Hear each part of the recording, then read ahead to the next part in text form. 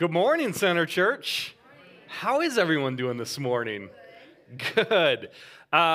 You probably don't recognize me. My name is Brad, and I get to serve with John and Lindsay.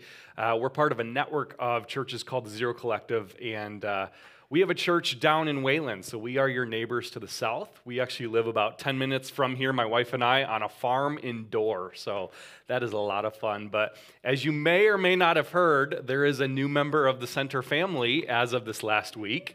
Little Lennon has arrived, and we are celebrating with them. Can we just they're probably watching right now. Can we just, we are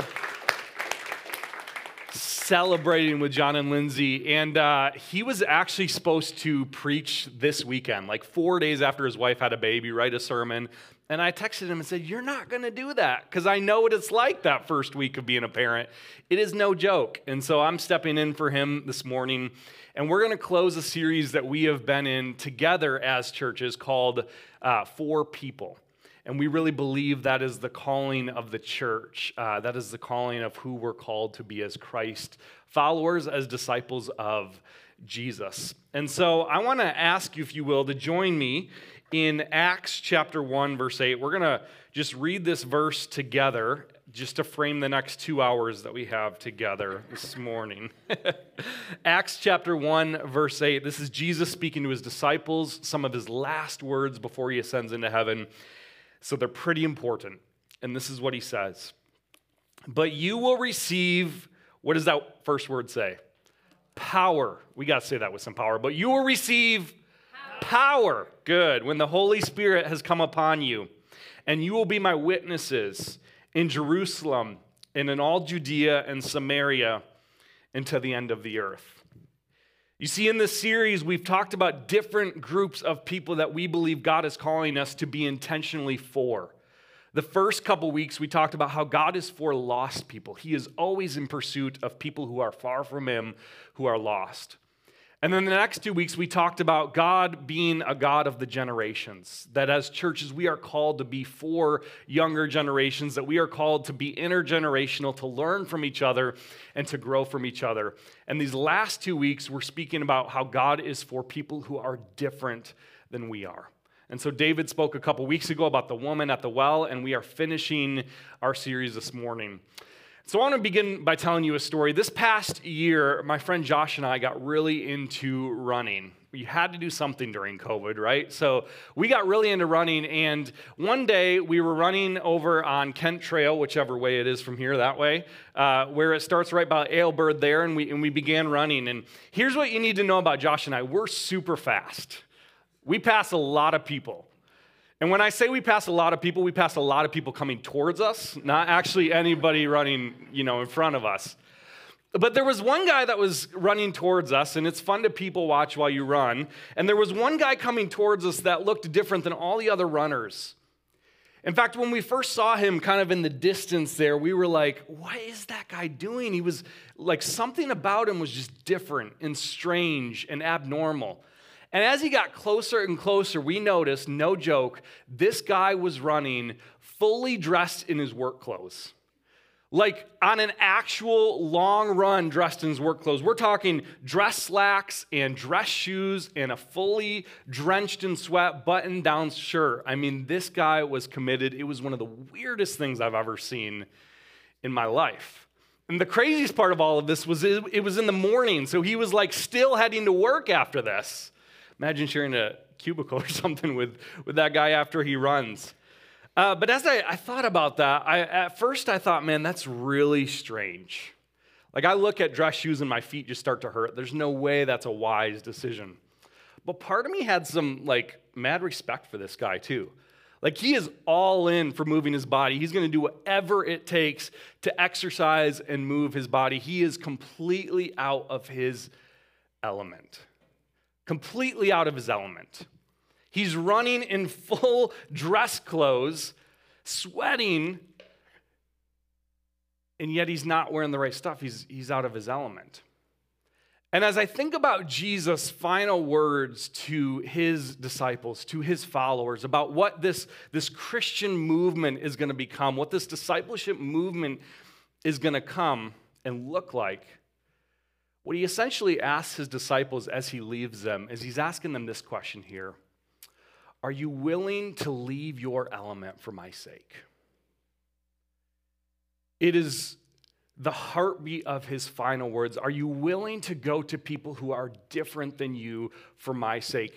Keep in mind, he's speaking to mostly Jewish people here, and he's saying, you will be my witnesses in Jerusalem, Judea, and to the ends of the earth. And I believe this is the power of the book of Acts. In fact, Acts is this powerful account of the early church getting started, and the things that the Holy Spirit does are just phenomenal. You see, right after Jesus ascends into heaven, he sends his disciples to wait in Jerusalem, and he says the Spirit will come, the Spirit is coming, and it's 10 days after that the Spirit comes in power at Pentecost. Last week was Pentecost Sunday. We just celebrated the power of the Holy Spirit coming upon the church. And the Spirit comes and all of these incredible things happen, right? There's speaking in tongues, and there is prophesying, and there is healing, and there is salvations and signs. And I mean, it is this really, really big deal. The Spirit is moving in power in the early church. But there's just one problem. When you read the first 7, 8 chapters of the book of Acts, it is all happening in one area. It's in Jerusalem. See, Jesus' words to his disciples were Judea, Samaria, and to the ends of the earth, and it's only happening in Jerusalem. You see, one of the biggest roles of the Holy Spirit in the book of Acts, and you can read it, it's hard not to miss, it's hard to miss, is that the Holy Spirit compels his church to get out of our racial, out of our political, out of our cultural comfort zones, not for the sake of being woke or culturally relevant, but for the sake of the gospel being spread. It's what the Spirit does. See, anytime he sees kind of the church getting too comfortable or too settled in Jerusalem, there is like this move of compelling the church to get out of that comfort zone and go reach new territory with the message of Jesus Christ. And what I love about the book of Acts, especially as we read into chapter 8 here, is in chapter 8, we start to see this movement happen. God sees that the church is getting settled in Jerusalem, and what does he do? He sends the perfect political leader just to help them stay exactly that way. No, he doesn't. He stirs his church. He agitates the waters. He flips some things over so that the church and the gospel message will spread on his behalf. This is what happens in Acts chapter 8, verse 1. And there arose on that day a great persecution against the church in Jerusalem. And they were all scattered throughout the regions of Judea and Samaria, except the apostles. Do you see what's happening? You will be my witnesses in Jerusalem, Judea, and Samaria. The gospel message is starting to spread because people are being stirred out of their element for its sake. Whether it's persecution, whether it's promptings and the movement of the Holy Spirit, people are being stirred out of their comfort zone, and it's a beautiful thing. One of my favorite characters in the book of Acts is a guy named Philip the Evangelist. Philip the Evangelist is kind of like the rock star of Acts chapter 8 here. And this isn't the same Philip that was a disciple, one of the 12 that followed Jesus, same name, different people. Philip the Evangelist, we don't know a lot about him, but what we do know is that he was Jewish and that he was a powerhouse of leaving his comfort zone for the sake of the gospel, for the sake of people. He was a powerhouse for going to people who were different than him and reaching them with the gospel message. You see, Philip is a Jewish man, and every single morning, Jewish men would get up and pray this prayer right here. God, thank you for not making me a woman, a slave, or a Gentile. God, thank you for not making me a woman or a slave or a Gentile. And so you can imagine how controversial this would be that the gospel is not just for Jewish men. It's for women and kids and Gentiles. and all kinds of different people that don't necessarily fit the box of who even the disciples believed the gospel was for at times. See, the Spirit is constantly in the book of Acts moving people out of their comfort zone into new territory for Jesus' sake. In fact, look here with me in Acts chapter 8, in verse 26 here. Take a look at this guy named Philip and what he does in verse 26. Now an angel of the Lord said to Philip, "Rise and go toward the south to the road that goes down from Jerusalem to Gaza. This is a desert place." And he arose and went, and there was an Ethiopian, a eunuch, a court official of Candace, queen of the Ethiopians, who was in charge of all her treasure. So I want you to think about this for a moment. The Holy Spirit is calling a man who would have began his days with the prayer, "God, thank you for not making me a woman, a slave, or a Gentile," and he is being sent to an Ethiopian eunuch. The differences between these two people could not be more stark. They are racially different from each other. They are sexually different from each other. They are culturally different from each other. This is a black African man from modern-day Sudan who is a eunuch. Now, young people in the room, if you don't know what eunuch means, John Michael would love to explain it to you later on. But eunuchs were super common from that area. In fact, this guy had been elevated for service and royalty by kind of making this choice to be castrated and become a eunuch. It was almost like a status symbol for his people. It meant that he had given up everything in his life to be in service of this queen. I don't know why they required that. That's no small commitment, but that's what they did in that region during that time. And so this eunuch, he is obviously hungry for something. And so he's coming to Jerusalem to worship in the temple. And I want you to listen to what he says as Philip joins him in verse 27b. He had come to Jerusalem to worship and was returning, seated in his chariot, and he was reading the prophet Isaiah. You see, God's message to Philip is that Jesus is going to compel you to get out of your comfort zone, out of your element for my sake. The gospel message is going to call you to the Ethiopian eunuchs of the world. It's going to call you to Samaritan sorcerers, which was just a few verses before here. It's going to call you out of your comfort zone. When was the last time, Center Church, that Jesus called us out of our element, out of our comfort zone for the sake of the gospel? Some of us are like, I got my pajamas off today and came to church. That's out of my element enough, buddy. But I think that's what we've seen over this last year, right? Like, what happens? Everything about our element has been stripped away. And I got to be honest, like, we as the church, not just Center Church, but the church at large, has not handled it all that well.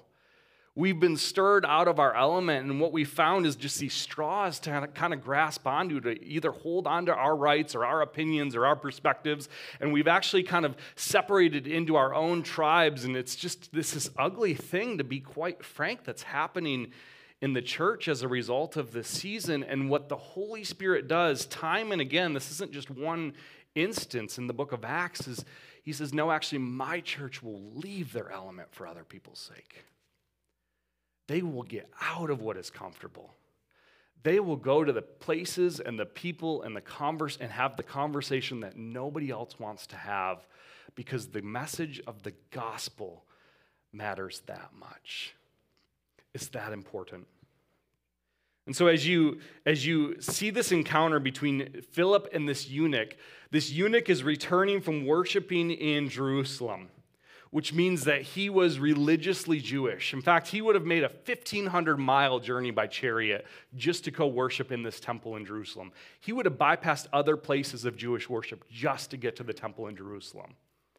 And what he would have normally experienced at this temple is a cleansing baptism to get into the temple. It was a certain type of Jewish ritual that kind of made someone who was unclean clean so that they could worship in the temple. And as a eunuch, what he would have encountered is an absolute rejection at the point of this baptism. You see, eunuchs were not allowed to worship in the temple. Deuteronomy 23:1 and other ancient Jewish texts forbid eunuchs from worshiping in the temple. And so when this particular eunuch from Ethiopia would have arrived at the temple, he would have been met with a rejection to be baptized and not being allowed to enter the temple. Now, if you're like me, the question that I find myself asking is, how would they know? Anybody else thinking that? How would they know he's a eunuch? Like, did you need a vaccine passport or something to get in? Too soon? Way too soon, I know. How would they know? There's two reasons they would have known. The first one is because of his race. They would have known that Ethiopians tended to produce eunuchs, and so that would have kind of like raised red flags for temple guards to begin with. And then the second way they would have known that this guy was a eunuch is that you don't, let's see how I want this. I'm going to be careful when I say this. You don't not produce testosterone for your life and not have like some noticeable external features, right? Like this guy not having produced testosterone for so long would have, like it would have been visible in some capacities that he was sexually different than the temple guards. So it's his race and his gender that are different, and he has been effectively shut out of the religious system of his day. Now, Center Church, I got to ask us a hard question. I asked this of my church this past weekend. I'm going to ask the same one of us today.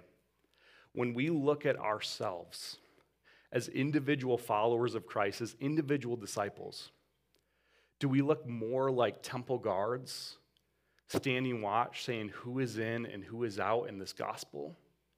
Or, don't miss this, do we look like Phillips, filled to overflowing with the power of the Holy Spirit, actively pursuing others that have been rejected, who have been shut out, who have been outcast? Are we Phillips filled with the Spirit, or are we temple guards standing watch and saying who is in and who is out? You know, when I think about the church today, when I look at just kind of some of the studies and the research of just kind of the church in America and what is happening, the top three words that consistently people bring up, study after study, as to how they would describe the church in America today are these three words right here. Number one is anti-gay. Number two is judgmental. And number three is hypocritical. Now, those three words are probably surprising to absolutely no one listening. I mean, that sounds about right? Like, that's how the world tends to describe the church today. But I don't know if I'm just content with that being the description of what the world sees of the church. See, I think we've bought this cultural lie that you have to somehow reject good theology in order to love people really well, and that could not be further from the truth. That could not be further from the truth. Radical love and good theology are not enemies of each other. In fact, we have a Savior that said radical love is good theology. Love God and love people. This is the entirety of the law and the prophets. And so what churches end up believing is that, hey, if we want to be a place that's going to be welcoming to people, we have to somehow compromise on our theology, and that's just simply not true. You know, Center Church and New Life, we would hold to a historically Christian view of marriage that would say one man, one woman for life, and there's a beautiful, beautiful, rich theology in Scripture of why we hold to that. I'm not going to get into that today. But here's what I find so interesting, that when you poll LGBT people or people who have been rejected from the church, study after study confirms that it's actually not the church's beliefs that are keeping people out. It's not theology. It's actually a lot more to do with posture. In fact, there was a study done just a couple years ago of thousands of LGBT people who had left the church. And these are some of the results that they found that just blew my mind. The first one asked, why did you leave the church? And look what they said here. Only 3% of LGBT people who had left the church left because of theology of marriage and beliefs. 3%. Which means 97% of LGBT people who left their churches left for other reasons, like I couldn't find community. I couldn't struggle or express kind of the doubts and things that I was walking through, the shame that I was navigating in the context of other people for fear of just being rejected and kicked out. All of it, every single person that took this survey, 97% said it was not theology, it was posture. It was pride, it was hypocrisy, it was those types of things. The next thing that just blew my mind is 76% of LGBT people would be open to returning to church if some things changed. 76% of LGBT people would be open to a return to the church if some things changed. Now, you might be sitting there asking, what things? What things specifically? Well, this last part I think is really encouraging. 8% of them said the church's theology needs to change before they'd ever return. For those of you mathematicians in here, how many then are open to return that has nothing to do with theology? 92%. This is a survey of thousands of LGBT people in our country in the last couple years. This isn't an old survey. This is a newer survey. And study after study in church, church statistics and things like that show this to be true. That if the church's posture becomes one of humility, of humble pursuit of people, if the church is willing to be stirred and agitated by the Holy Spirit to get out of our element, to pursue people more, then openness to Jesus rises dramatically. This is just one issue. This is a hot button issue, but this is just one issue. And here's what I know to be true. The radical love for people, that being a Philip in the world means pursuing people where they're at.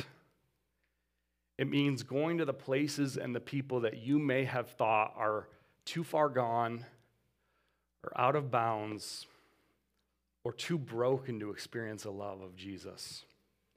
Radical love for people who are different can look like sitting with people and modeling the gospel.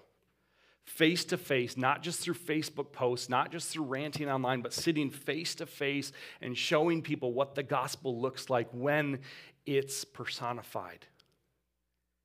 Another way to do it is to honor the image of God in people by just a humble willingness to listen to stories.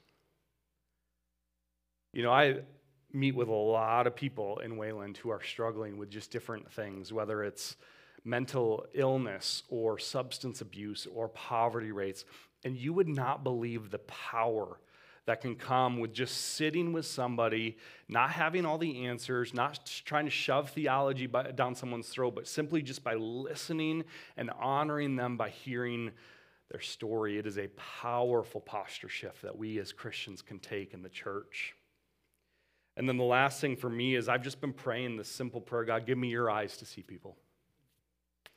God, give me your eyes to see people. I don't have all the answers walking into conversations. I don't have half the answers walking into them, but God, just give me your eyes for people who might be different than me.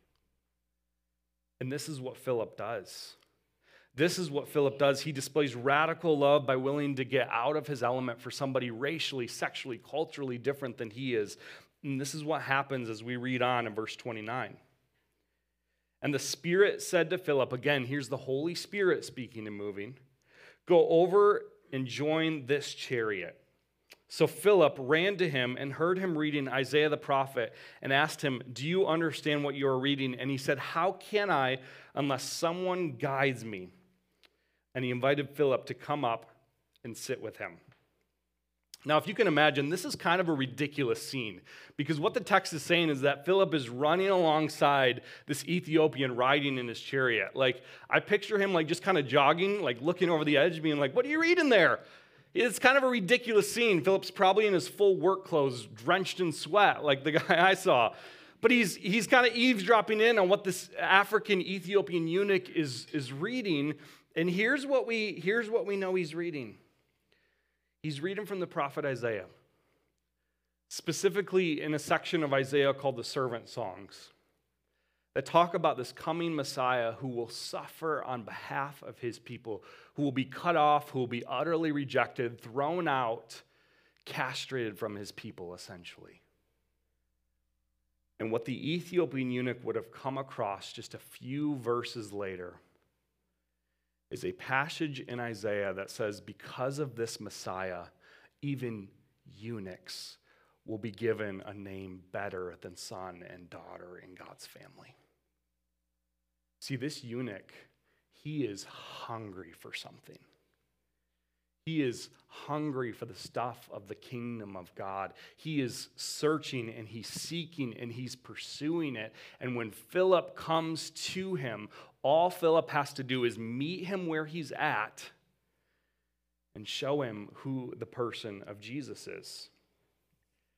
Friends, you will never meet a person in your entire life who is not deeply hungry for the stuff of the kingdom of God. You'll never meet somebody who's not hungry for the stuff of the kingdom of God. They may not know it, they may not know how to articulate it, but you will never meet somebody who is not desperately hungry for the person of Jesus. Let's go back to the LGBT community. Most people in the LGBT community are pursuing freedom from shame. But what they're doing is they're looking to a community that can put Band-Aids on a solution. And I gotta tell you guys, Jesus is the only one who can truly heal shame. And that's all Philip does here is he makes the connection for this Ethiopian eunuch. See, the stuff you're hungry for is found in the person of Jesus. I worked with a lot of people who feel forgotten by the society that we live in. A lot of people in the farming community that I live with, that I do ministry with, they just feel utterly forgotten and shut out by the culture and the country that we live in.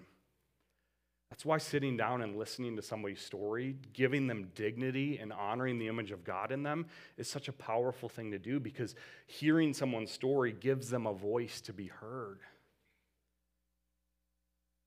There are people also in your life who are walking around feeling like they are absolute failures at parenting, at their job, maybe in school.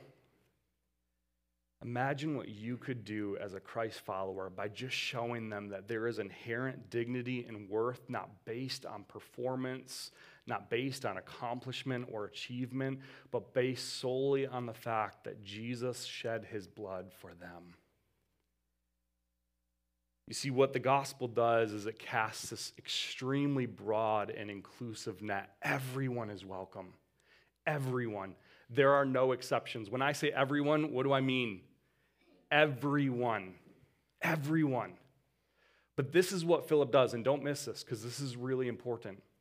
The gospel is not just this broad net that gets cast and says, hey, like everyone, and do what you want, and live how you want, and all of these things. That's not the gospel. What Philip does is he casts a broad net for the gospel. It's available to Ethiopian eunuchs, Samaritan sorcerers. The same gospel is available to Pharisees with blood on their hands, and Roman centurions, and women at wells, and sons who had rejected their father, and all these different people. The gospel is available to all people. It is a wide net. But the gospel has an incredibly exclusive message at the end of it. That those longings that you have, that those things that you're searching for, that stuff that is out of alignment in your life can only find its fulfillment and healing through one person, and his name is Jesus Christ. That's it right there. I mean, that's what Philip does. He pursues people broadly and then shows them the narrow path that Jesus is Lord. See, I think we get this backwards sometimes in the church. We are called to have an outrageously open posture towards people with a ridiculously exclusive message that is through Christ alone that our hope is found. But sometimes I think what we do is our posture looks more like this. It's closed off. We have an exclusive posture. And other Christians I see have kind of this inclusive message, right? Anything goes, like anything, there's no right way to live and no wrong way to live, and obedience is a dirty word, and authority is a bad thing, and all of these things. Don't miss this. Don't mix these two up. Incredibly inclusive posture, ridiculously exclusive message. It is through Jesus alone that salvation is found. And all Philip does for this eunuch, for this guy who is different than him, is he connects those dots for him. And I love what happens in verse 34 through 38 as we finish out this story here. And the eunuch said to Philip, "About whom, I ask you, does the prophet say this? About himself or about someone else?" Then Philip opened his mouth, and beginning with the scripture, he told them the good news about Jesus. And as they were going along the road, they came to some water, and the eunuch said, "See, here is water. What prevents me from being baptized?" And he commanded the chariot to stop, and they both went down into the water, Philip and the eunuch, and he baptized him. What a moment. What a moment for this Ethiopian eunuch who have been just come from the temple and experienced rejection and not being able to be baptized because of the person of Jesus. Philip immediately meets him where he's at. Again, the text says here he began with the scripture that the eunuch was already in. He met him where he was. And then because of the person of Jesus, these two people who could not be more different become brothers in Christ. That's the power of the gospel that you carry with you. That is the power of the Jesus message. Students, I see you guys back there. Like, that's the message that you carry within you to your schools. That is a powerful message. So weird and so different than anything else in this world right now is this message that says, because of Jesus, you can belong. You know, when Jesus gave his disciples this commission and he said, "You will receive power when the Holy Spirit comes upon you, and you'll be my witnesses to all kinds of people and places that are different than you."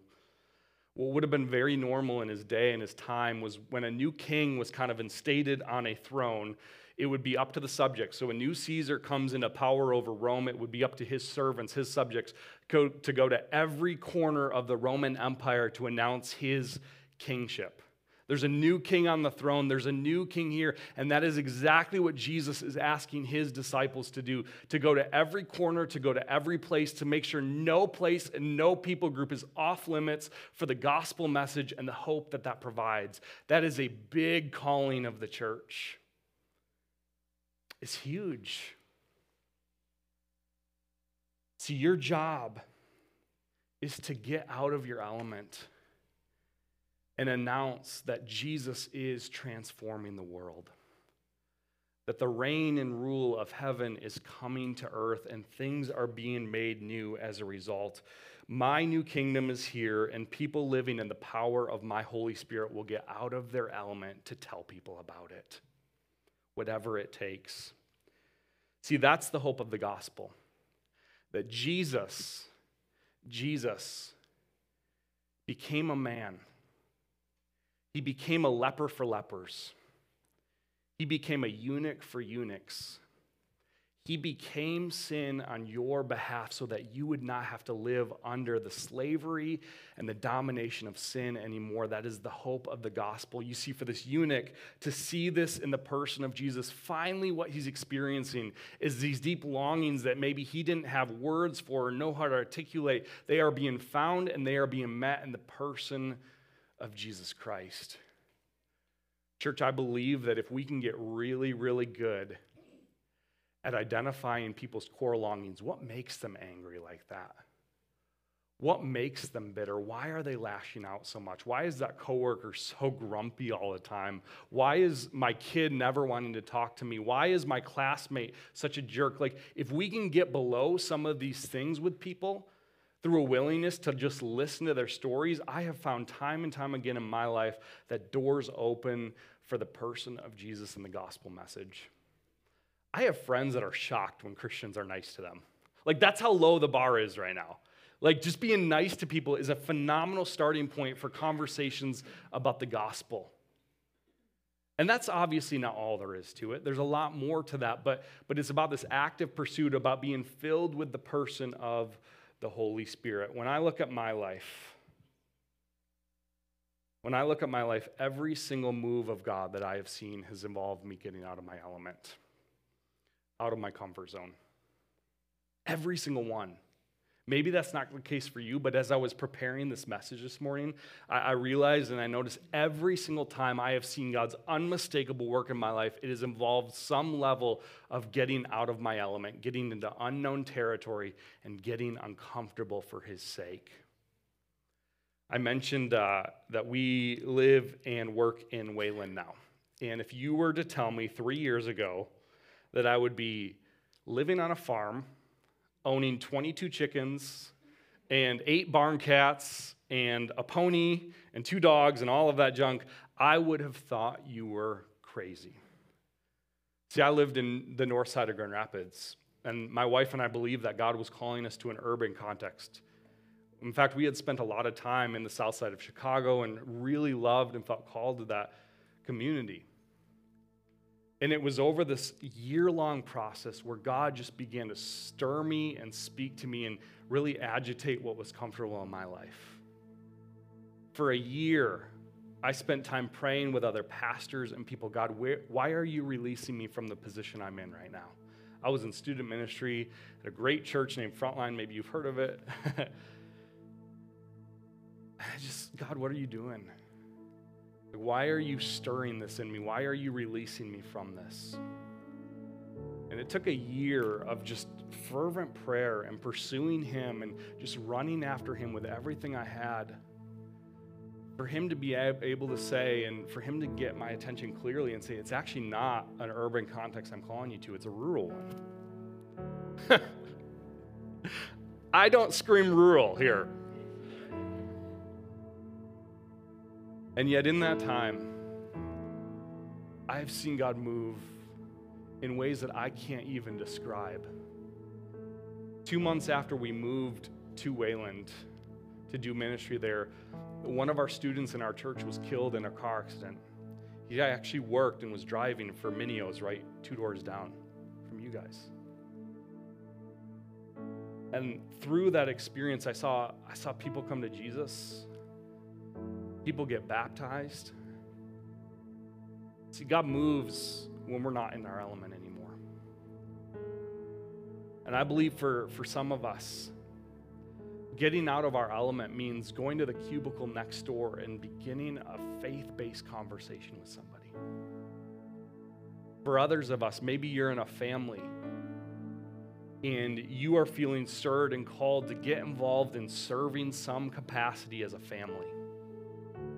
I know Center Students right now is in the process of launching a ministry, and John's heart is for students. I see that from him every single day. Church, adults, do you know what one of the best predictors of a successful student ministry is in a church? How invested and involved other adults are in making that happen. Where is God calling you to get out of your element for the sake of people? I know John has a vision to see 12 mission trips happen a year here at Center Church. Maybe that's where God is going to call you. Allow the Holy Spirit to stir in you this morning. I know it's Memorial Day weekend. We're all in vacation mode. I love it too. But don't miss this moment to let the Holy Spirit move powerfully in your life, to stir you out of your element, out of what is comfortable. And so I want to just end with this question here this morning. Are you willing to leave your element for Jesus' sake? Are you willing to get out of what is comfortable and known as a spiritual discipline? Like once a week, find opportunities to get out of your element for the gospel's sake and watch God move powerfully, not just in lives around you, but in your own life as a result. I promise you'll see him like you've never seen him before. Let me offer a prayer for us this morning, and then we'll worship. God, you are so good. That as I think about this gospel that we carry with us, it is the gospel of a God who got out of his element for us. So God, I pray over Center Church, over Byron Center, over this community, God, and the communities that are represented in this room and watching online, God, I pray that we will be a type of people that is willing to get out of our element so that others can be drawn into you. God, I pray for students in this room, college students and high school students watching, God. I pray that these people, I see such an awakening in this younger generation, such a signs of revival, God, happening for this younger generation. I pray that students will feel called out of their element for your sake. Maybe that's inviting a friend to youth group, or sharing the gospel with a friend, or just sitting and hearing someone's story. God, I pray that you will call us out of our element for the sake of people, so that we can be a church that is truly for people, because you are for people. And so, God, we love you. And it's your name alone that we worship and praise this morning. And everyone said, amen.